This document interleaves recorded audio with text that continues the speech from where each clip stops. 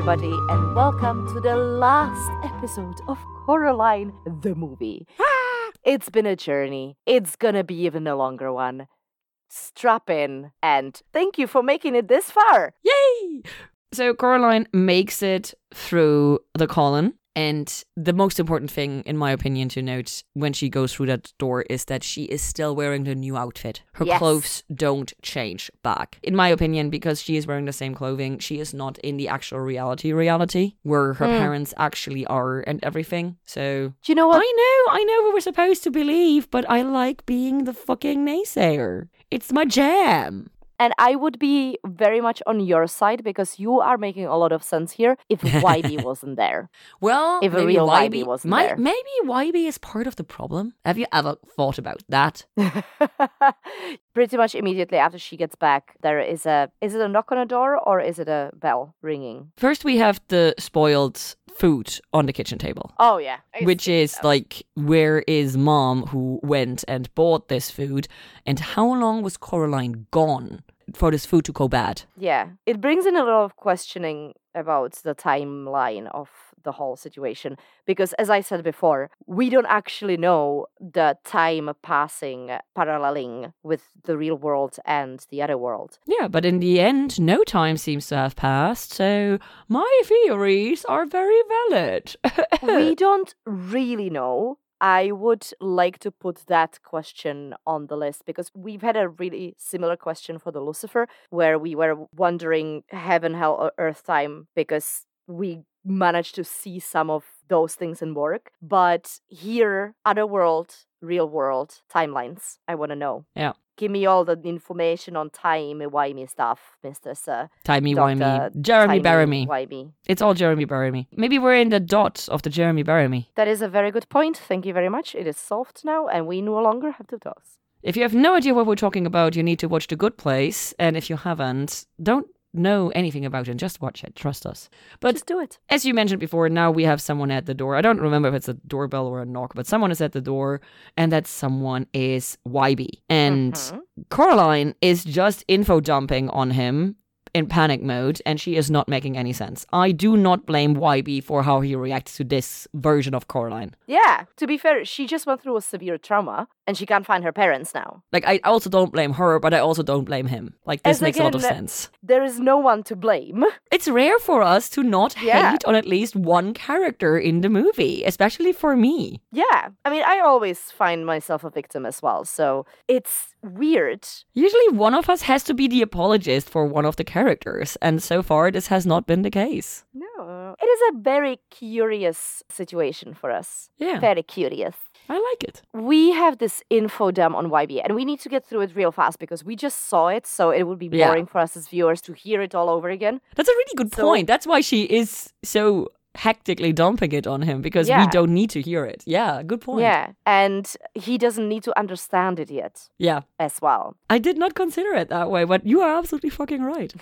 Thank you. I love when you say that. Say it more often, please. I do say it often. Shut up. I know, but that's what I more mean, that I need constant confirmation that I am correct. Anyway, I am needy. What? Who said that? YB runs away, and Coraline does the only thing that I would consider sensible for an 11-year-old child, and that is she goes to the nearest half-what sensible grown-up that she can meet. And I fully understand that she picks the sisters over Bobinski. Because Bobinski talks to his mice. Yeah. So it made sense. He doesn't seem that in touch with reality as the sisters are. The sisters are just old and blind and love their dogs too much. But other than that, they seem normal enough, basically. Well, speaking of them loving their dogs a little bit too much, Coraline gets in there and one of the sisters is fitting Angus with the angel outfit that they use for the dead ones. And you can tell by his eyes he's nearly blind. Yeah. He has the same shade on than the taller sister has. Oh, I didn't even think of that. Yeah, this is how we know they're getting blind. Aw, bless. So, yeah, he's being prepped for the Wall of Fame, basically. He's getting a fitting. That's what it's called. So Coraline shares that she can't find her parents, and the sisters obviously are like, oh no, who's gonna take us to the theater now? Yeah, because they cannot walk 2 miles, which I find hilarious because 2 miles is simply not a distance. It's not, but For what them, about yes. her with her jelly legs? I mean, obviously for old people, 2 miles is a distance, but for me, it's like 2 miles. Come on, fucking what? So maybe you were right and the dad did not need a pickup because it was only 2 miles. Yeah. Well, the thing is that they seem to be very eccentric, but at some point they actually become helpful. So what happens is that they take one of the toffees going, I know what you need. And they start breaking up the toffee. And there was a that theory. is so cool with the knitting needles. Yeah. That she just crunches it up. Girl, I fucking lost my shit. I love this scene so much. I really wish that bit we talked about this ends up in the episode. So if you don't know what I'm talking about now, you have to listen to the bonus material. But the fact that they hide the things in the toffee, power items. Yes. Excellent. That will not make Loving it into the this. episode. We have a theory that they are vampire warlocks who hide items of powers in the toffee. So if you want to know more, listen to the bonus. But the item that is hidden in the toffee here, IMDb is being very helpful because IMDb says, the strange object that Mrs. Spink and Mrs. Forcible give Coraline on her second visit is an adderstone. According to European mythology, adder stones have magical powers, such as the ability to reveal witch disguises and traps by looking through the middle of the stone. Coraline does just this in the other world to find the ghost children's real eyes. Adder, A-D-D-E-R. Yeah. I gave us the Adderstone tangent, become a believer. And before we leave this scene, of course, we have the sisters fighting if the stone is for finding lost things or identifying bad things. And they just go bad, lost, porque las dos. Porque no los dos. Porque no las dos, yes. My Spanish is atrocious.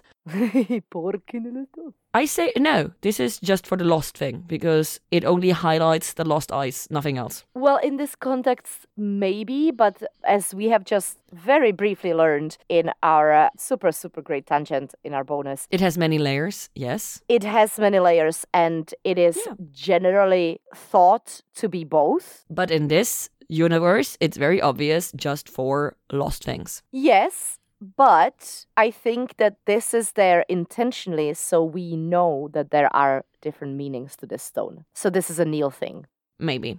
We are back in the real house, in the normal apartment. And Coraline is really sad. And so she goes into her parents' bedroom. And we see the family photo in the zoo in front of the fountain where they are really, really happy. Coraline is building her parents in the bed. And once again, it makes no sense because the neck brace is there. The mom in the mirror where she is being captive is wearing the neck brace, as is the mom that is coming home. So what? And then Beldam is wearing the neck brace when Coraline actually comes back over into the other world. Beldam can create whatever the fuck she wants. The neck brace should not be there. I think that since all of their clothes is there as well, I think they should be naked in the mirror. But they're not, and thus the neck brace shouldn't be there. I think it would make better sense in general, in total, if they were naked in the mirror. Also, I didn't see all their clothing. I only saw the glasses and I saw the neck brace, and both of these items are worn in the mirror. So it makes no sense. Which, once again, give credence to my theory. It's illusion. It's not there. Exactly. She is not there. No, she is there, but it's illusion in the mirror. Anyway, No. Coraline is clearly, she is very lonely and she is very much struggling. So she has gotten to a point where she is realizing what she's lost. And she thinks this is the permanent change, that even though she didn't take the button eyes, she has lost her parents regardless. Which is really depressing, by the way. Yeah. And she cries herself to sleep. Well, she tries.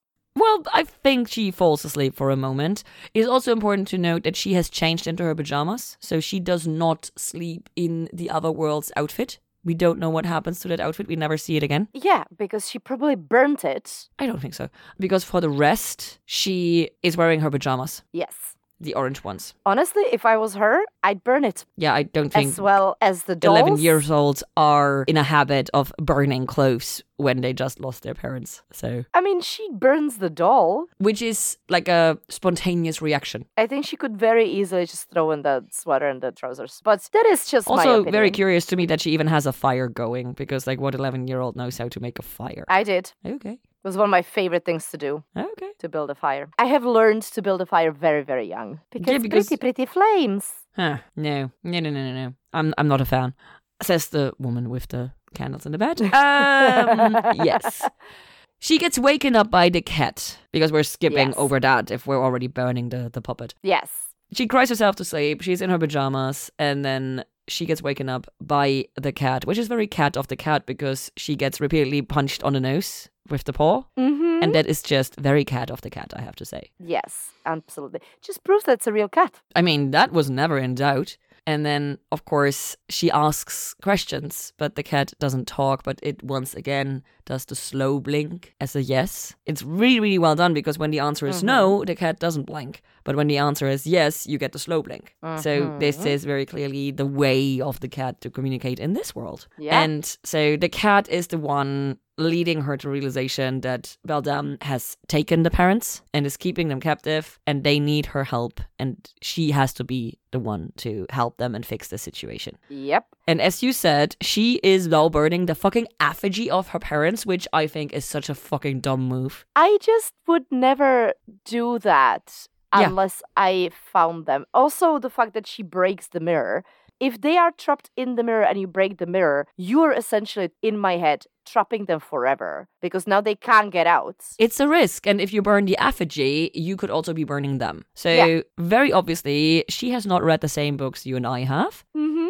Grew up in a very different world. Which, once again, we had this debate last episode. Coraline is not a reader. Very obviously. If she was a reader, she wouldn't do this stupid shit. A lot of those, yeah. Yeah. But she collects all of her bravery, and you know what? Respect. She collects her bravery, her garden shears, the stone that she's received from the sisters, and there's some sort of a paper that I couldn't figure out what it was. There was a third thing that she puts in the bag. It's white. And to the rescue. I missed that apparently. So I really appreciate that Coraline prepares. She packs a fucking bag. And if you listen to us for a while, this is something I will always complain about, when people just get off into something without any preparation. And she is prepared. And especially the fucking garden shears and the adder stone is so important. So I am very much here for it. And I love it. Mm-hmm. She basically arms herself with one thing that she knows how to use. The only thing I don't understand is why she is wearing the hat. But of course, in the end, she is using the hat as a boomerang. So it actually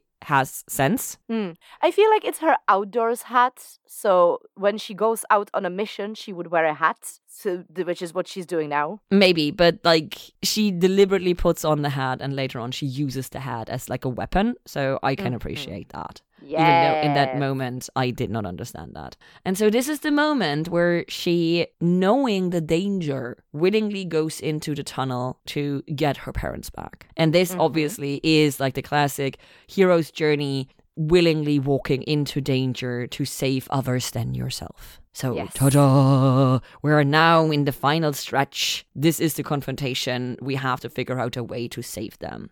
And it makes sense because we're now basically 2/3 into the movie. And the last third is her facing Beldam and then fighting her, obviously winning, and then coming to terms with her new life and everything. We go back into the tunnel, and literally the second we enter the tunnel, the cat talks again. Yeah, because we are entering again the other world. We're inside the column. Yeah, but Duh. obviously that does not work with my, we're not actually in the real world, because she's still wearing the outfit. Unless, of course, Coraline's subconscious is like, oh no, we're in the real world, so now the cat can't talk, so now she is not making up that the cat is talking, which is Or maybe the layers. pocket universe that is possibly happening there also doesn't allow the cat to talk. Or he just doesn't want to talk. Also, did you notice that this time the tunnel has no items? It is like Beldam already digested all the toys. It's empty. It's not nice. Yeah. Let's just put it that way. I didn't put a lot of effort into focusing on the colon. And I don't remember why, but I wrote down, without the cat, Coraline would be so fucked. Oh, yeah. I mean, I think that's just a statement that could be placed anywhere where the cat is actually in the scene. Yeah, but for some reason that is something that I specifically pointed out in this moment, but I can't really remember what the cat does in this moment. Well, obviously, all of this is a trap.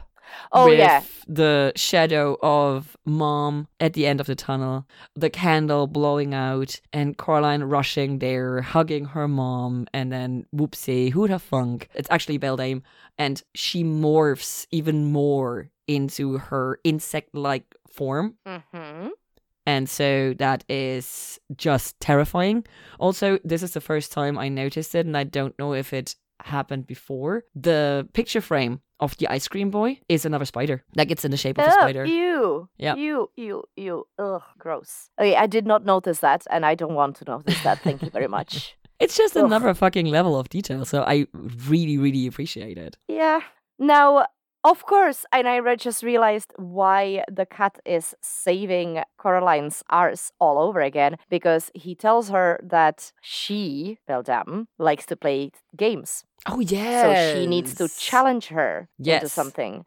She might not play fair, but she will play. Yes. That was it. She can't not, basically. It's in her nature to play. So this is what Coraline does. She challenges Beldame. But it's gonna be a moment, because first we meet the other father, who is now turning into an actual pumpkin. Like, there's even like stuff growing out of his ear. Yeah. He's literally turning into a pumpkin, baby. Which is a bit sad. Baby. And he is being sent off into the garden, which is important because when we go into the garden later on, he's there. We need him there because he's actually helping. And once again, we have amazing looking food on the table. Despite all that is going on, the food still looks so fucking nice. Mm-hmm. And we get reconfirmation that she needs consent. She cannot force the button ice on Coraline. Coraline has to say yes. So it is a choice. Even if it is an incredibly sucky choice, but it is a fucking choice. So I am very much here for that. And it also works very well with the whole fairy, contract stuff. Yep. So I'm very, very much there for it. The mom says, the 3 wonders I made for you, as the hint when she finally does the bet at the game and everything. Did you instantly clock the 3 wonders? Like, was it clear to you what are the 3? Well, I will never know, because when I watched it the first time, you literally just started telling me the wonders. Oh, no, did I? Screw me. So because you were like, I was so excited. Do you know which ones they are? Obviously, it's the garden, and then like the other. And I was like, oh yeah, it makes sense. Oh, I'm so sorry. That's fine. This is why you don't watch shit with me for the first time. I don't mind, because I think that the garden was very obvious. Yeah. I think if I gave it a little bit of thought, I would have realized what the wonders are. The theater and the circus and the garden. But at that point, Coraline also needs to think about it a little bit. So you do she's get really that space slow. Too. Well, she hasn't seen the movie, so you know. That is a good point. I fucking love that. Yeah. Coraline hasn't watched the movie. This is why it's taking her a little bit longer. Yes. Okay. Yeah. I'm very much here for that. I love the phrasing that the other mother makes out of the whole hint. She says, and quotes, "In each of the great wonders I made just for you, a ghost eye is lost in plain sight." So that means, first of all, Coraline has seen all of the ghost eyes already. Yes. She has encountered them. Second of all, the other mother makes super fucking sure that even in this situation, she is making it about Coraline. It's the great wonders that she made just for her and for nobody else. And she kind of also sets Coraline up for success, because all of this is something that Coraline is already used to, that she has seen before. So she does not have to venture into something unknown. So she actually does give her a fighting chance. Yeah, she has to, because Coraline sets it up really well. She's actually being smart for a change. But the cat was with she's not gonna like play fair. I feel like Beldam is actually playing fair. Well, she plays fair with the eyes. She's not playing fair with the parents. And because she is so heavily hinging on the fact that everything of the agreement has to come true. But I'm actually disagreeing on that, because the ghost kids tell Coraline that Mother will not let her leave even if she wins the game. We don't actually have any proof for that. Like, just playing devil's advocate here. Coraline lies to Beldam that her parents are behind the door to force Beldam to open the door so that she can escape. Mm-hmm. We don't actually know if Beldam would have honored the rules of the game. Because Coraline doesn't give her the chance. Yes. Which so is maybe actually really smart, because she has been told repeatedly by multiple people not that to trust her. She should not be trusted. Yes. Yeah, I just feel a bit bad for Mother, you know? Oh my because God. she is playing fair when it comes to the wonders. I think that she's too self-confident. I don't think this is her being fair.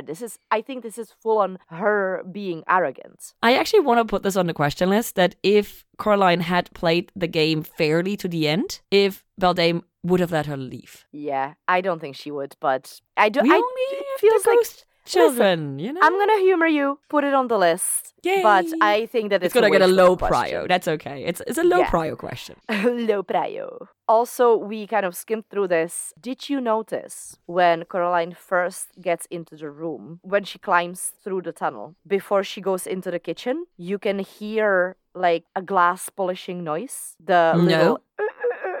So we hear the mirror squeaking, basically, we hear the parents inside the... I'm pretty sure... I don't know if you can actually see them, but you can definitely hear them. So it's a squeaking inside the rubbing. snow globe. Yeah, rubbing on the snow globe. Because... now I have to go back and do a freeze frame and make sure if they're in the globe. I know for a fact that when the noise happens, we are looking at the room through the chandelier. Mm-hmm. And this is why I was like, or I don't know why I'm thinking they're in the chandelier, but this is the association when I was watching it again. I'm going to have to go back that because I this is really curious. I did not catch the sound. Yeah. So then obviously Coraline goes into the kitchen and this whole conversation happens. We get breakfast for dinner, which I love. If you ever watched Hannibal, it's going to make sense why I love breakfast for dinner. Mm-hmm. It's a thing. And while she cooks the eggs, we have a tiny skeleton king head inside of the egg instead of an egg white. I still can't believe that happened and I didn't notice that. Exciting. And so the entire thing, let's play a game. She perks up, la la la la la, in all of the great wonders. And then Coraline turns around to shake on it, but apparently that's not necessary, which I also appreciate. So yeah, we never shook on it. World. Exactly. Well, in Beldam's world, that means that the word alone should be enough, but we also are going into this game with the assumption that she's not going to hold that word. Yeah. Keep that word. But that's the thing, like for the Fae, the word is enough, you know? So I'm actually curious, which is why I want to ask that question. It takes Coraline a bit to realize that, maybe the garden is the first thing. And we head out into the gardens, and I'm gonna have to point it out again, we pass the penis flowers one more time. And then the dragon snaps are dangerous her. Again. And how did she not see that coming? I mean, yes, she deals with the situation well enough, but honey, even when it wasn't out to murder you, it already attacked you. So why wouldn't it happen again? So she's really not the smartest cookie in the jar. I'm sorry. Her situational awareness sucks. I'm with you for sure there. But then Beldam plays her card a little too early, I think. Because she has the flying things. The dragonflies. Steal the Adderstone. Yes. Which is when Coraline has to use her head as the boomerang. So she already, she regains the Adderstone, but she loses the hat. Which means that later on, the only thing she has to throw is the Adderstone. Yeah, but I think if Beldam wasn't trying to get the stone, Coraline would have never thought of using it. Potentially, but I think the cat would have shown up and helped with it. So... Well, we don't know if the cat knows the significance of the stone. Oh yeah, of course. That, for me, is no doubt. The cat knows literally fucking everything. He's too smart. Like, I'm willing to bet that he knows everything. I'm not saying he's not. You're not wrong that she tipped her hand earlier than she might have had to. She at least should have, like, watched a bit longer. Attention, yeah. And see if Coraline figures out the stone or not. And not go for the stone before Coraline figures it out. Yeah. So, nevertheless, the stone gets taken. Coraline manages to save it. And at that point, she goes, but why would they want this? Yeah. And she looks through figures it. Out. Whee! She looks through the hole. And by looking through it, we see the glowing orb. And the glowing orb is attached to the praying mantis that is ridden by a very pumpkin-like dad and the fucking piano hands. So I hadn't realized initially when I first watched this many, many years ago that the piano hands come off. Unfortunately, they do. He manages to take them off and he manages to actually help Coraline. He sacrificing himself. He sacrifices himself in order to help her and hand her over the first ghost eye. Yeah, he literally dies for her. Just as YB died already for her, we just don't know it yet. Mm-hmm. So that is not traumatizing at all. No! Yeah. But I love it because even though we have created a situation, we have created a relationship to both of these characters. Yeah. They are not the real deal. But we like them. We did like them. We did appreciate the fact that they do love Coraline, but luckily we still have the real version of both of them. Yeah, so it doesn't hurt us as much. Yeah. Exactly. It should hurt Coraline more. I'm gonna just put that out there. Well, she is busy. True. And so now she has the first eyeball, basically, which is hilarious to me that it's like one ball for two eyes. Mm-hmm. We hear the boy ghost saying, well, thank you, miss, you found my eyes, la la la la la, but there's two more.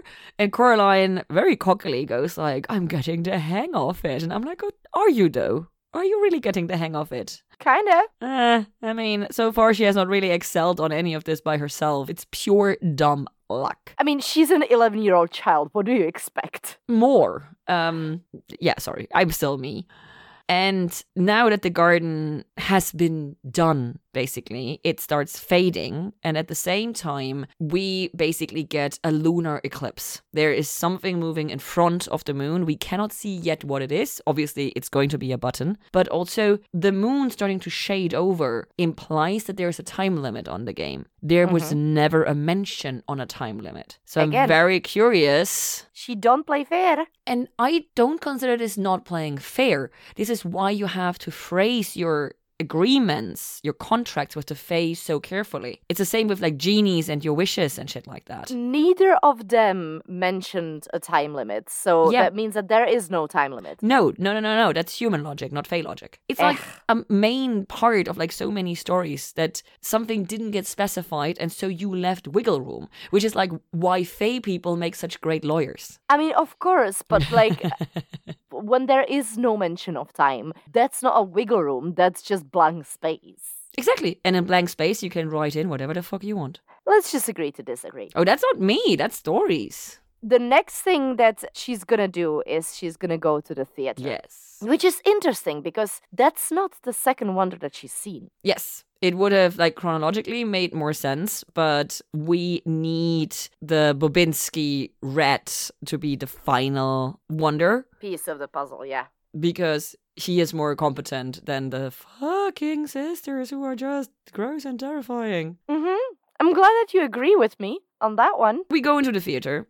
And she picks up the flashlight. And with that, she sees that the angel dogs have turned into bat dogs and are hanging from the ceiling of the theater. It's so cool. Meanwhile, the two aunties are inside basically a candy wrapper on stage. And inside... They're resting. They are completely intertwined. So they are like taffy twins. They are literally made out of taffy. Yep. And twisted like a candy cone. They are twisted indeed. Yeah. So, that is terrifying. Also, it kind of works with the pulled toffee that they have in the real world. Exactly. Once again, taken inspiration from the real world and taken the weird ladies and their obsession with taffy and combined it into, in my opinion, the worst abomination in this entire movie. Anyway. Okay, so you don't think that's the worst part? The intertwined twins I in don't think pink it's the worst. and green. It's gross. It's what it is. Okay. It's very fetus-like. Yeah. Even with the wrapper and everything. Yeah, it's... Ugh. I still think that a colon filled with spider webs is worse. No. To me, the fetus But, you know, candy is worse. Each to their own phobia. That is totally fine. But also, I mean, fucking Neil Gaiman. We have a fucking colon and a fucking fetus candy. So it's like, dude, what is wrong with you? Who made your so brain much this on so way? many levels. Yeah. But as disturbing as this entire scene is, this is also the first time Coraline shows actual competence and forethought, because she uses the flashlight to wake up the bad dogs. And when that isn't enough, she actually throws the light at them. To then have them attack, and she ducks out of the way in just the right moment to be able to pull off the ring and have everyone else like combined in this ginormous taffy ball. And the dogs get stuck to the taffy, obviously. Yeah, so this is really smart, and this is all her. There is no external help, and this is the only time this happens. That feels weird. But it is. Is it? How is it? The dad helps in the garden. Yeah. YB helps her escape. The cat helps with the rat at the very end of the circus. And she fucking, like, okay, she throws the cat at Mother at the very end. Yeah, but like even before that, when she, like, a lot of decision making is her own. Which? Like when she, first of all, when she decides to even save her parents in the first place and the But children. she only does that after being prompted by the cat. No, the cat tells her, if you're gonna go back there, you are going straight into a trap. Yeah, but like still, the whole I'm gonna save my parents only happens after the interaction with the cat. It's not from just her. He finds the parents for her. Oh. He shows her where they are. To me, this feels like the first time Coraline is actually in control of her own actions. That is fair enough. All right. Now is the moment, the terrifying moment, when as she is walking to the third/second wonder, she realizes that YB is gone. Because we basically have a flag of an empty YB hanging up there. It's an empty YB. And she shouts at the moon, basically, at Mother. And we see that it's a button moving in front of the moon, which, of course, makes sense. Still surprises me every single time I see it. And she's like, I'm not scared of you! So, yeah. I'm not going to believe it, but at least she's putting on a brave front, you know? She's trying. Yborn is no longer Yborn. He is now Why dead? been born. Oh, you say been borns. I say Don't start with him. not why born, but why dead. So it's not. We know why dead. It's not Because YB. Coraline. It's YD. You know. YD. So she enters the amazing Bobinsky apartment. Yes. And it is not exactly how we remember it from being there last time. But it is still similar enough. It is similar enough, but it is very much, there's weird, creepy things moving in the background. And we're not really sure what's going on and where Mr. Bobinsky is. And it all becomes very overwhelming for Coraline. And then she gets attacked. But before she gets attacked, we have the conversation, right? The ginormous red Bobinsky talks to her. Yeah, so she kind of gets like bumped around and she ends up back in the tent. And then there's a conversation. Oh, okay. I forgot that she got attacked before that. And Bobinsky starts applying logic. Yeah, he is actually the first creature to talk to her, to try and make it make sense why this actually is the better option. And I think, were this not this late, and had she not already lost the other YB and the other father, this would have struck home a lot better. Yeah. So this should have been the initial approach of Beldam, in my opinion, instead of murdering the two other characters she likes. Yeah, because now, since they're gone, there is truly nothing but Beldam Exactly. in this world for Coraline, and that's not good enough. Nothing that isn't terrifying. Yeah, but he does try to drive some points home. He says, you'll be bored and neglected, as always, which is exactly how this feels for Coraline before this adventure starts. She feels like this is never going to end. She's always going to be neglected, regardless of which catalog is needed to be done, because she only thinks about herself and how she feels and what she's doing. So, as you said, this would have been a really good tactic. Alas, it's too late. It's too late, and the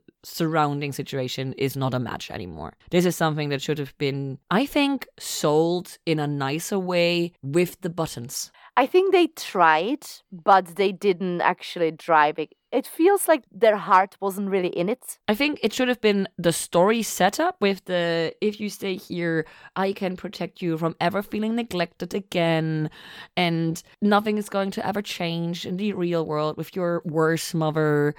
And this should have been like the lead up, an actual conversation on the, I only want what's best for you. I want to protect you. I want you to be here. And then ended with the, there's just this tiny thing you have to do if you actually want all of this. And that is the button eyes. And I think that would have been smarter and safer. Better so. See, the thing is... Well, we would be amazing at stealing children. Sorry. The thing is that we have figured out why it is this way now. Yes, because it's been so long that she's been fed. Decades. There is this urge, the need that is pushing her. It's no longer we're going to do this and we're going to take our time and we're going to enjoy ourselves while doing it. She can't do it nicely. She has to do it quickly. And that is the problem. Quick and dirty. And also, Coraline is not the perfect child when it comes to that. That is another problem. Yep. So, yeah. Okay. We have the escalation with the conversation and Coraline not being a fan anymore. And so the ginormous red Bobinski turns into not one rat, but a lot of rats. And all of them start attacking Coraline. And they take the eye and the ball. And so since she is out of items, because she already used the garden scissors and she already used her hat. So the last item that she has is the stone. So she throws the stone, but obviously not the greatest move because now she doesn't have it anymore to find the missing eyes. And she missed. Yep. So she missed which is the worse. once chance. Yeah. So obviously she thinks that she's lost. And she starts crying. It is the biggest disappointment because I don't think that she realized that is an option. I don't think that up until this point it really sank in that it's actual a real possibility that she's going to be left there. That she could lose. Yeah, that she's never going to see her parents again. Yeah, and at this point, it all just starts scrambling around her, not just metaphorically or like, not just physically, but also metaphorically. I think in the first wonder, she was more scared, but it all worked out quite well. And she did really well in the second wonder. So I think she got a bit overly self-assured, and that was the problem, you know? As you said, the world around her starts falling apart, but luckily we have the cat. And as I said, without the cat, she would be fucking fucked. Yeah! The cat is still the fucking queen of sass because he him. mentioned earlier that he really does not like rats. And so he drops the carcass of the head rat on her feet, basically, with the ball. Now we have the 3 balls for the 3 dead children. So we have completed mission number 1. And because we have completed all the 3 missions, or all the 3 submissions, now the world is actually deconstructing. And I love the fact that it looks like it was knitted. Like it looks like pulling a thread on a sweater, because it's all like these like, I don't even know the terms for it because I can't knit and I don't even like basically. So when you unravel it, like it literally has like it's not straight, the line that gets pulled, but it's like wiggly. Yeah. So it literally looks like a fucking thread being pulled from like a knitted sweater and all over. It's so cool visually. It is very beautiful visually, yes. Like that moment is just so amazing. Also because like we feel like we now have an actual chance. Yeah, because we technically kind of know where the parents are. Yeah. Not really, but you know. We do, but she doesn't. Because she still thinks they're behind the mirror, right? That was the last time that she saw them. Yeah, no, she broke the mirror, so they're not there. Well, but maybe they're behind the other mirror, you know? I think she doesn't know where they are, but she knows they're inside the house. That's all she knows. So we go inside, and while Coraline is walking in, or before she starts walking in, she puts the cat in her bag, which I love. Yeah, because again, the world is falling apart around them, and for some reason, the fastest way to get the cat out of there is to have him jump into her bag. Yeah, because he doesn't like to get his feet wet or dirty. Come on. I love that. It's adorable anyway. He's a prima donna, and that is amazing. They get inside, and one of my favorite effects from the backgrounds is that the wallpaper looks like it's really, really old and it's peeling up. Yeah, and it's in the process of peeling up. It's amazing. Yeah, it looks so good, and it really gives you the vibe of what's going on. Yeah. Incredible. Abso-fucking-lutely. And we have spider webs everywhere, of course. Yeah, because now Beldam is converting more and more to her actual self. And now we finally get the visual in the living room where she has 4 legs and 2 arms. And she's got needle hands again. That is the first time we see those. Well, not the first time we see those, but the first time we see them within the context of the story, yes. But now we see them on her, so now it ties back to the beginning of the movie. And so now we basically get like the final confirmation that she is the one who made the doll. Yep. And she remade the doll because she always has to make it look like her current target. Exactly. So that is part of the really magic. Good. Yes. And of course the ghost children here chime in with, Mrs., she's not gonna play fair. She's not gonna let you leave. La la la la la. It's like, shut up. You don't know that. Don't discredit my poor monster. I feel very protective of her for some reason. Don't ask me why. I don't know what's going on there. So I'm just going to let it go. There is a moment where Coraline is being very smart because she realizes, first of all, that it's very unlikely for Beldam to actually let her go, even if she finds her parents. Second of all, she doesn't know where the parents are, but she knows that if she finds them now, it's going to be very difficult to get out of there because the door is currently locked. Yeah. And the key is inside of Beldam's stomach. Yeah. So we need the key out. It is impossible for her. Yeah. She cannot get to the key unless Beldam does it, like takes it out herself. So she does the smartest thing that she's done the entire movie. Yes, absolutely. Full agreement there. And she plays her. Yeah, and she plays her well. Like, very well. This is really the most impressive action of Coraline. Yeah. So very much here for it. We, again, as Beldam is getting busy with the whole key situation, it's everything, so we hear the gross sound. how she... Yeah, no. We hear the sound of the wiping of the glass. This time I heard it. Coraline, do you know what I think? And it's something that I didn't think of before, but it obviously makes so much sense. I think that the parents are not inside the mirror. No. They have been in the snow globe the entire time. Yes. And the fact that Coraline could see them inside the mirror was the cat doing his magic. So he shows her her parents. I was more on the kitschy, the love of her parents crossing worlds, and you need a reflective surface for the portals between the Fey world and our world. Because, like, that's how, like, mirrors and, like, reflection, water, like, you need to cover mirrors and shit, like, when you don't want, like, bad spirits to come through. So that is why it worked for me. Because I don't think the cat has magic beyond itself. Like, the cat has magic within himself, but not outside of himself. So I don't think he can work magic. He just is magic. Well, maybe he attracts magic. To me, it was just like the normal, like, mirrors being like a visual portal into the other world, because it Very is so possible. normal in so many other, like, fairy stories.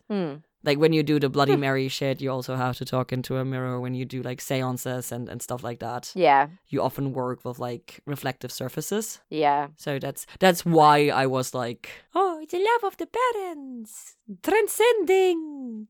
But regardless of where they have been the whole time or how that the whole situation happened, she does find them in the snow globe. She realizes, at the very last possible moment. And she is facing another decision, and that is Beltane now opened the door to prove to her that she was wrong, which means that she technically lost the game. Yes. Which means she better needs to get out of there. So she's gonna have to cheat, and she does it in the literal best way possible. It was so fucking hilarious. I love it so much. The quick thinking, the quick decision making, I really, really enjoy that. She throws the cat at Beldam like it's something that she's been planning the entire time. And the cat fucks up Beldam so much. Like, he rips her eyes off, the button eyes. Yeah. Which makes her look even more terrifying.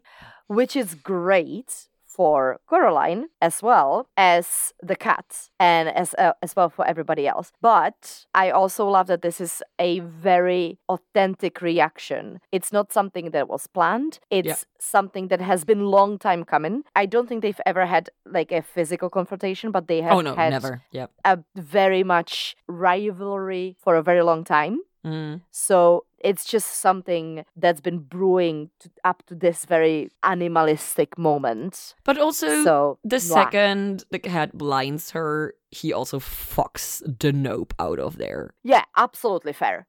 Nope, do not want to be in that situation. And fuck Coraline, she just put me through this, so I don't hope you die, but basically, you're on your own, babe. Yeah. Now, Beldam loses all pretense of caring, of niceness, of whatever, and she calls Coraline a selfish brat, which is hilarious because in the beginning of the movie, Coraline is a selfish brat. Yeah. But she isn't anymore.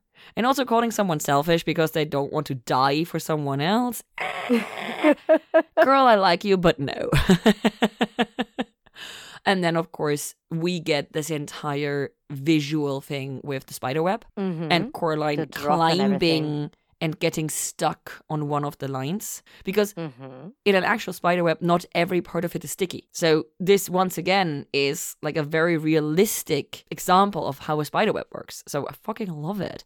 But Coraline makes it up the fucking spiderweb. She makes it into the door. And she fucking nearly manages to close the door. But Beldam sticks her fucking needle hand in there. But Coraline is still not alone. She very rarely was alone ever in this fucking movie. Because now she has 3 ghost children helping her. Yeah, well done, ghost children. Finally, you're doing something good. I really love that the ghost children get the chance to fight back a bit. Because all their agency was taken from them. And they needed a savior. But now they can basically return the favor that Coraline is saving them. So now they're saving her. So it's not as one-sided. So I actually really appreciate this. Yeah, that's a really nice way to put it. It's the moment where she harvests the power of the ghosts, kinda. They give her power so that she can carry them outside. But yes, one without the other would not have been able to succeed. Exactly.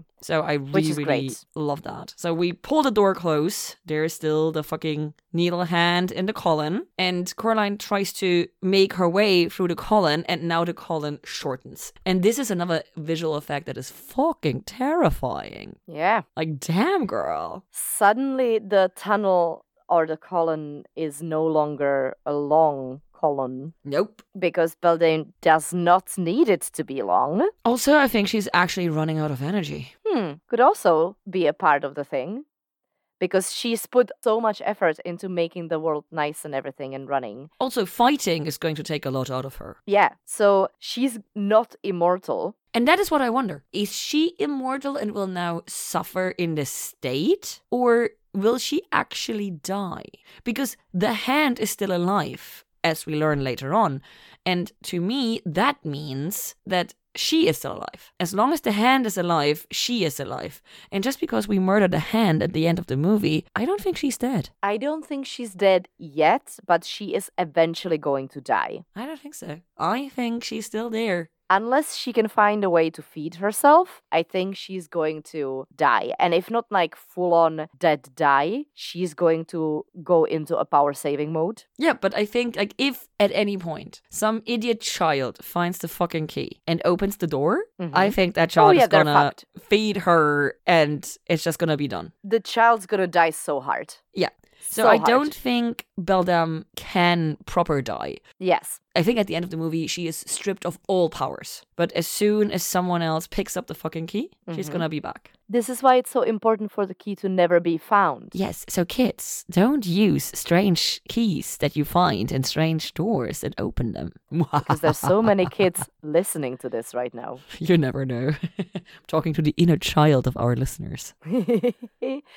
We are back home. For real. and she is still in her fucking pajamas and it is completely fucked up. She managed to lock the door. Oh yeah, that's another thing. Just in time, she like slams the door shut and locks it. The first thing she notices is that the snow globe that had her parents in it is broken. She puts her hand into like the gooey material, right? That dropped down. Yeah.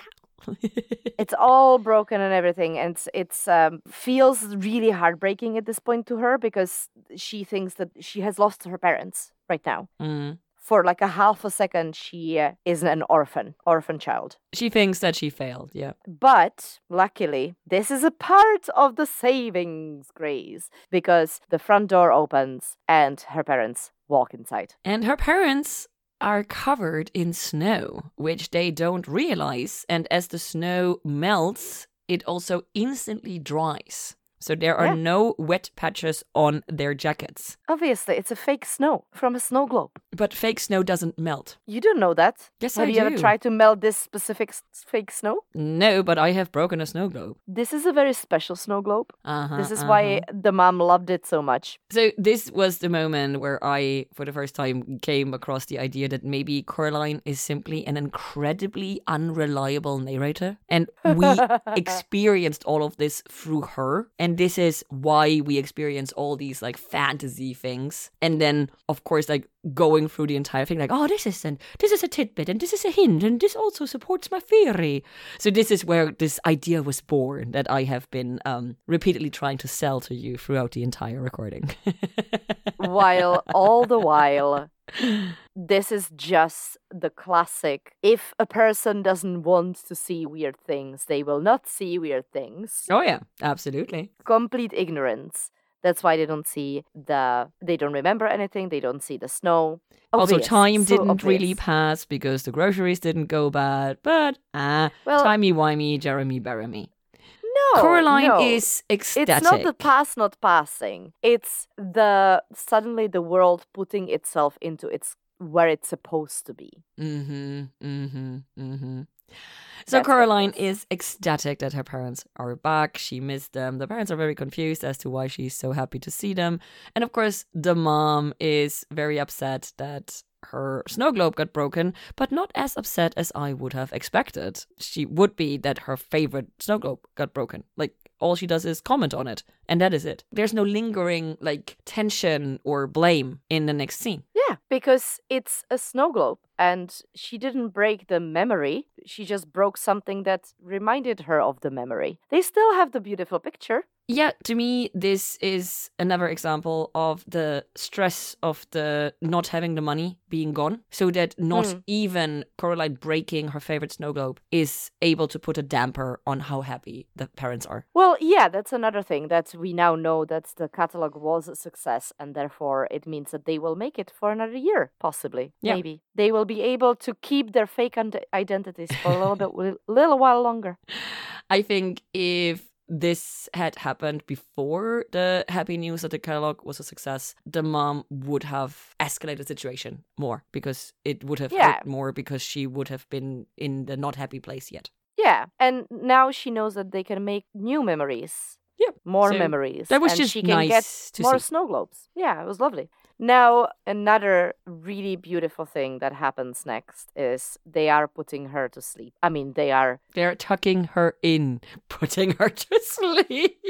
Wow. And they have finally some time for her now, obviously. Again, the entire vibe is so much more positive and so much less stressful now. The dad joking with the octopus and everything. And it's coming from both sides because Coraline now worked through this managed to save the entire thing and work through all of these terrible things that happened to her, while her parents also got to the end of a very stressful time in their lives. So basically all of them now are feeling really, really relieved. And it's really showing on their relationship being so sweet. Well, when people aren't stressed, they tend to be nicer persons or nicer versions of themselves. And of course, my favorite part of this scene is that they give her a gift before they leave her. The mom tugs in the box, yeah. And it's the gloves. Yeah, because now she could afford them. Ah! Yeah.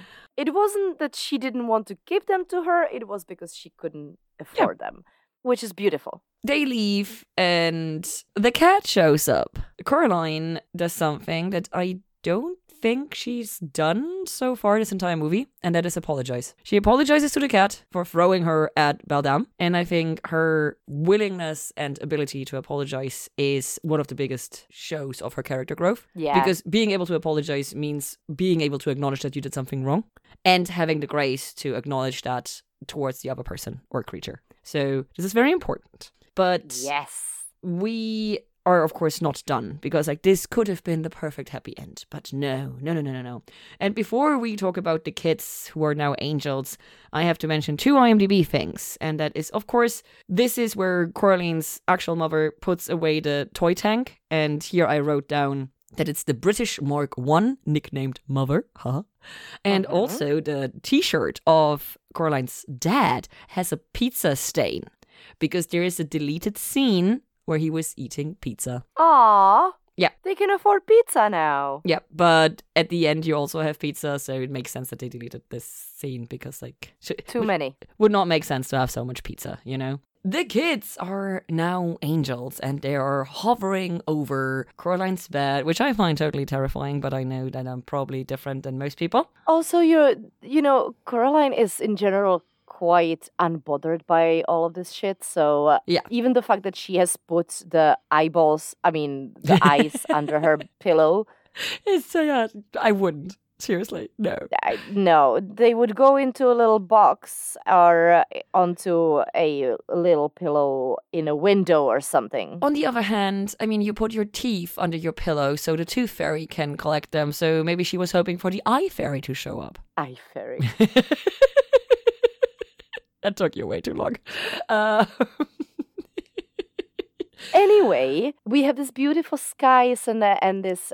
Is there an IMDb fact about why they used like Van Gogh style painting for the skies? No. Sadly, well, no. that's rude. I would like to know why that specific art. I feel like there must be some sort of a reasoning behind it, because obviously there's reasoning behind every single aesthetic choice that they made during this movie because of the attention to detail. I will put it on the list because it is a really good question. Yeah. So because I love it. It's amazing. I love this kind of a fever dreamish kind of a situation. But why? We will ask whenever we get the chance. Yeah. But it inspires Coraline. The conversation inspires Coraline. Well, the children tell her basically, it's over for us, but it's not over for you. Yeah. Because as long as the key exists, there is danger. So sadly, we're now back to Coraline needing external prompting to realize shit. I was so proud of her, but, well, she's still a fucking child. 11 years old. She decides the best course of action is to go out into the night now to of course. Get rid of the key, which... Good timing also. She's not wrong, but she also didn't know that there was a needle hand stalking her. So, I mean, But also she's not by herself because she has the cat with her. While walking down towards the deep well, which like beautifully closes the circle of the story, because this is how we start and this is how we end. She is reciting the weird food song that her dad sang at the first dinner. It's so cute. This time she's actually being stalked by the hand. We once again have the parallel between the beginning and the end, and it is really, really well done, because once again, we have YB showing up to rescue her. In the beginning, he showed up to terrify her. The paralleling in this movie, I feel we talked about it quite a lot, but I think we could have talked about it even more. If you wanted more, listen to the bonus, because there's probably more of it in there. Very likely, because it's been hours again. Mm-hmm. There is loads of fighting with the hand now. So YB shows up at the very last moment and saves Coraline, but then he gets into trouble and Coraline saves him in return. So This is all about cooperation, I'd say. And it's actual about teamwork, realizing that Coraline cannot be selfish in order to succeed. And that she also cannot be alone, like that she needs others. And so looking down on others is not the way to be. Helpful. But one thing I kind of have to point out is, why do they think it's smart to put the smashed hand together with the key down the well? because of the hand ends up not being dead, and even like the tiniest piece of it manages to crawl out, it would have direct access to the key. Like, I feel that's a really, really, really stupid idea to bury the hand with the key. Kinda, yeah. But like also, first of all, that opens us possibility for a sequel. And second of all, nice. Okay, good point.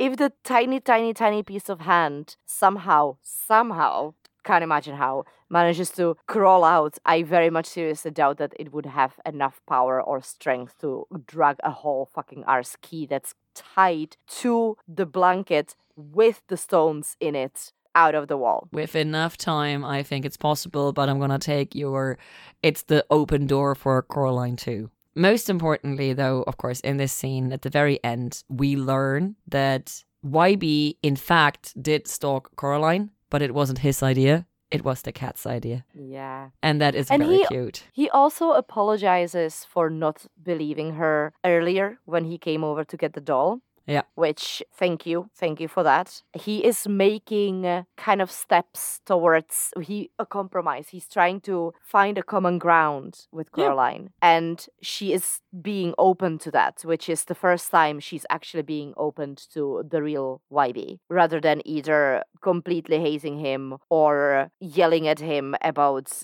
the weird shit that she just went through. So this is the first time the friendship actually starts developing. We had the little spark when she was taking the pictures of him and the slug with the slug.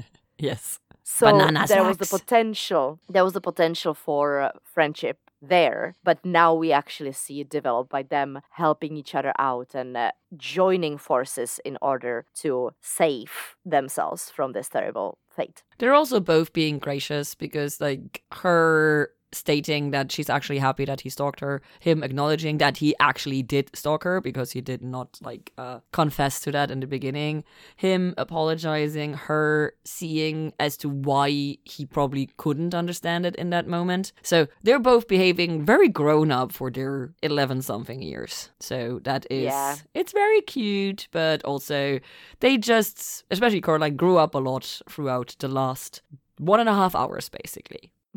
One more thing about this, they mention Grandma, and Grandma again is calling for YB. So all the weirdest times of night and day, she's calling for her grandson. Right? Now we know that, or Coraline knows and shares with YB what happened to his great aunt, and he just doesn't know how to translate it to her. So she says, bring her to the garden party tomorrow. I will tell her. Which is, again, very, very, very mature of her. Yeah. Also, it's simply easier instead of explaining everything to YB in detail and then have him translate it and then shit gets lost in translation. So, no. Before we go into the garden party, 2 IMDb facts. So, number 1, very obvious. At the end of the movie, we see the clouds moving away from the moon, and they are in the shapes of the other mother's hand. But at the end of the movie, when the camera zooms out from everyone in the garden, we can see that the landscaping in the real world resembles the other mother's true face, as opposed to Coraline being the garden face in the other world. Wow. So I didn't notice that. This is a whole paralleling that I wanted to get in here, so I don't have to put it at the end of the garden party, because at the end of the garden party, I want to talk about the credits. We go finally to the celebration. Yes, the actual happy end. It is so cute. I love that Coraline is the one who initiates it. She is also the one who invites all her neighbors. Yes, because Mr. Bobinski is not a drunk, he's just eccentric. Exactly. And she is the one who is giving away the cold refreshments. She's serving the drinks. She certainly is serving, yes. She's also serving sass to Mr. Bobinski, who is ripping out the tulips and replacing it with beets. The fact that he is replacing it with beets, it's so funny to me. Because it's so on brand. And he's like, kind of like ashamed. But like, no, you didn't see me do anything. No, it was tulips. It's tulips. Shut up. It's tulips. What is the point of planting a beet that is already a size you can eat? Like, will it grow bigger or will it grow more beets? I know nothing about beets. I hate beets. Listen, this dude is super eccentric. What do you want from me? Explain his thought process? No, explain gardening to me. I know nothing about gardening. Listen, I walk into a room with plants, they die, so... Same. Okay, dear listeners, please explain to us why Bobinski is planting beets. Yes. Thank you. I want to point out one thing. When we go into the garden party with the camera, we have a balloon and there's like a thread hanging down from the balloon and it is spiraled in the same way as the unraveling happened in the other world. Yeah. So I don't know if it's coincidence, but I saw this as yet another parallel. Unlikely. And also, wow, it's way too many tulips. Why is Coraline so obsessed with tulips? And why is this the first time we hear about that? I feel like when you're growing up like this, it's kind of, you get hyper-focused on things. So if you like something, you really, really, really, really, really like something, you know? Coraline is a flower nerd. Well, no, she's a tulip nerd. Okay, she's a tulip nerd. Okay, good. I can live with that. Coraline the tulip nerd. Good. This is going to be the name of the third part of the episode. Coraline the tulip nerd. And of course, the last thing I have to point out here is pink lemonade with gin. Always, anytime, give me more. Yes. Gin? Sign me up. No, especially with pink lemonade. I think that is a really good pairing. There is a good pairing depending on what pink lemonade it is, but well, of course, it has to be tasty shit. Like, duh. For me, it usually is a little too sweet. Just because you salty does not mean you can't drink sweet. I'm not saying I can't drink sweet. I'm just saying that I choose less sweet options if I can. Sugar and spice, honey. Sugar and spice. We end this movie with YB actually bringing his grandmother down and Coraline very gently coming up to her and starting to tell her a story. Which is the story. Adorable and closure, and we're always here for closure. Did you notice that Bobinski still calls her Caroline? He does not call her Coraline. So, shame, shame, shame. Like, my dude, get with the program. We're paying attention to her now. But she can now deal with the fact of being misnamed, which I wish she wouldn't have to, but that is reality and that is life. So she needs to arrange herself with that. Yeah. And with that, the camera pans out. And of course, we have the sign of the Pink Palace with the cat on the sign and the cat magically walking behind the post and vanishing. So very Alice in Wonderland. Yeah, but even in this world, cats are magic. And you are not surprised. Of course. It's a cat. They have their ways. And so normal people turn off the movie when the credits start. I'm not a normal person. I always, and even if I have to turn up the speed or skip through it, I always watch the credits because you never know when there's something hidden in there. There are a few things I want to point out. So obviously we have the Coraline writing, and at the end, the O is a button and the L is a cat, which lovely. We get the angel dog, the bat dog, and the rat ball as characters, basically, which is also cute. And then the credits do not give us the usual character name / actor name list, but we do get additional voices, and 2 of the additional voices have the surname Salick, just like our director. So George and Harry Salick are somehow related to our Salick, and the voice actor of the mover is actually called Jerome Ranft, just like the character. So that was funny. That's very cute. I'm pretty sure the director's son is the one who voices the boy. The ghost boy, yeah, I think so. Yeah. The other one, I don't know. Then we get a very special thanks to Phil Knight. And I was like, who the fuck is Phil Knight? So I put that into Google, and Phil Knight is the fucking co-founder of Nike, and he wanted his son to step into his footsteps. Well, his son had other ideas, and then his son talked Phil into founding Leica Studios together. Aww. So, yeah. Blessed be. And so I said that we don't get like character name and actor list names or something, but we do get names of people working on the movie. And the name Coraline is a pretty unusual name, but there is a Coraline Tessie in the Nice Children's Choir in the credits. So we have an actual Coraline that was relevant to the movie Coraline. Do you think she was named after the book Coraline? That is possible. I don't know that. And lastly, I want to say that at the very, very end, literally the last final second, the words "for those in the know, jerkwad" appear on the screen. Because back when that movie came out, you could use that on the Coraline website to gain entry to a contest. Ah. Yeah. That is very cute. So, jerkwad. Jerkwad. Yes, that is literally the Nice. last thing on screen. For those in the know, jerkwad. Okay. Do you want my final thoughts on the movie? No, I want to ask you questions. I have 4 questions for Okay. you. I have 2 general questions and I have 2 prediction questions for the book. First general question for you. How scared of this movie do you think you would have been as a child? Because it's rated PG, so like no age restriction. Yes. I would be scared. Even how scared? Like, do you think you would have nightmares or... I've never had nightmares when it comes to movies. My nightmares are completely taken from real life and things that I cannot have. Okay. My nightmares are actually very beautiful dreams that feel very realistic. And then I wake up and I am in a lot of mental pain because I know that those are not real. Those are my worst nightmares. So I don't really suffer with those. Also, I used to have this recurring dream as a child that I was in my house, but there were giants attacking my town and I was trying to run away from them. It's just really difficult to run away from giants because they literally can do one step and so I had and I had multiple dreams that would like connect together with all of this, and I would like try to run. See, like I This had is a very specific weird dreams. tension when I'm asking you how scared would you have been of this as a child. So I would not have nightmares. Okay. But I think because I remember my arachnophobia from a very early age. Ooh, okay, so that would have fucked you up. I think that would have made it worse. Or maybe better.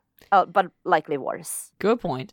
Then I think we already talked about this, but it's probably ended in a bonus. Did you watch any other known stop motion movies? And of course, specifically, have you watched Nightmare Before Christmas? And if yes, how did you like that? I have seen Nightmare Before Christmas, obviously. I've seen, I think, most of Tim Burton's work. So, Corpse Bride. Yes. Mhm. Yeah. So all of that. I don't know if I've seen every single one of them. I think I've seen Nightmare Before Christmas for the first time in a cinema. Oh. Not that long ago, about 5 or 6 years ago. And I saw Oh. it in a 3D. What? Okay. So they were doing a special Halloween showing in Dublin in a cinema in 3D. And I remember we walk in late because I was at work or something. So I missed the first half of the first scene. And I obviously rewatched it a few times since, Okay, but, good. Whew. But it was a Halloween showing and it was in 3D and that was my first impression of the movie and I really, really liked it. But I have mentioned this during recording of this movie coverage. There is a lot of stop motion in Czech and Czechoslovakian history for children. So I have a big relationship to that and therefore a lot of like claymation and stuff like that are very, very near and dear to my heart. Yes, I love claymation. Claymation is so fucking amazing.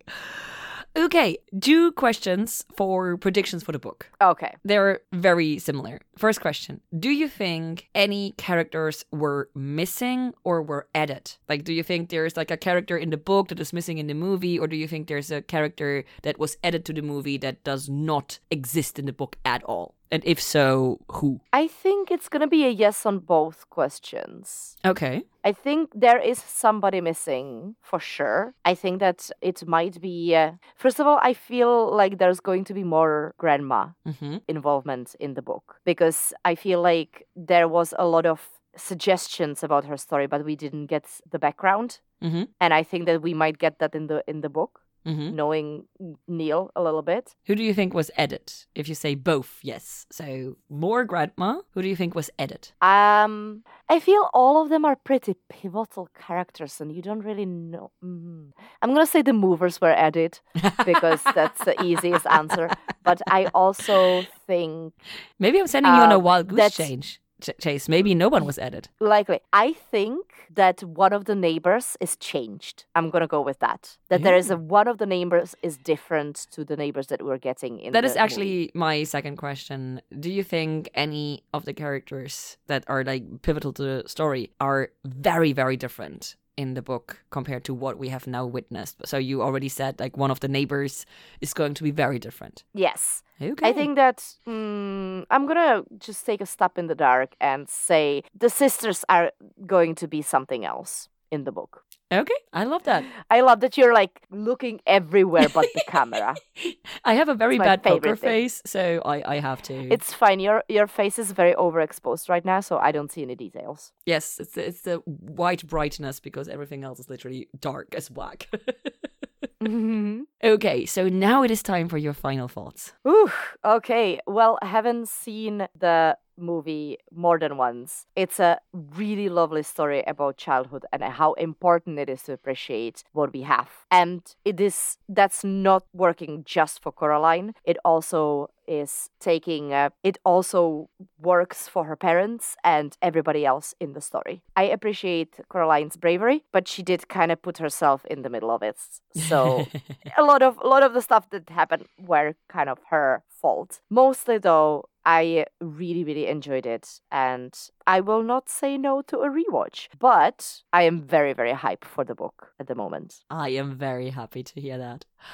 I love this story with all my heart. I have had to hold back a lot because we're not mentioning anything from the book, because I want you to be able to experience it without any influence from my side. And I know that I already failed several times when we did a live watch because I was so overexcited. It's okay. So I actually cannot comment on much because so many of my comments relate to both the book and the movie. I have to say, obviously, I have made it very clear, I enjoy the stop motion animation and I just absolutely adore the art form and I appreciate the amount of fucking work that goes into it. And so even the tiniest scene or the shortest moment is just something that gives me so much joy because I feel that you can feel the amount of labor of love people have put into this.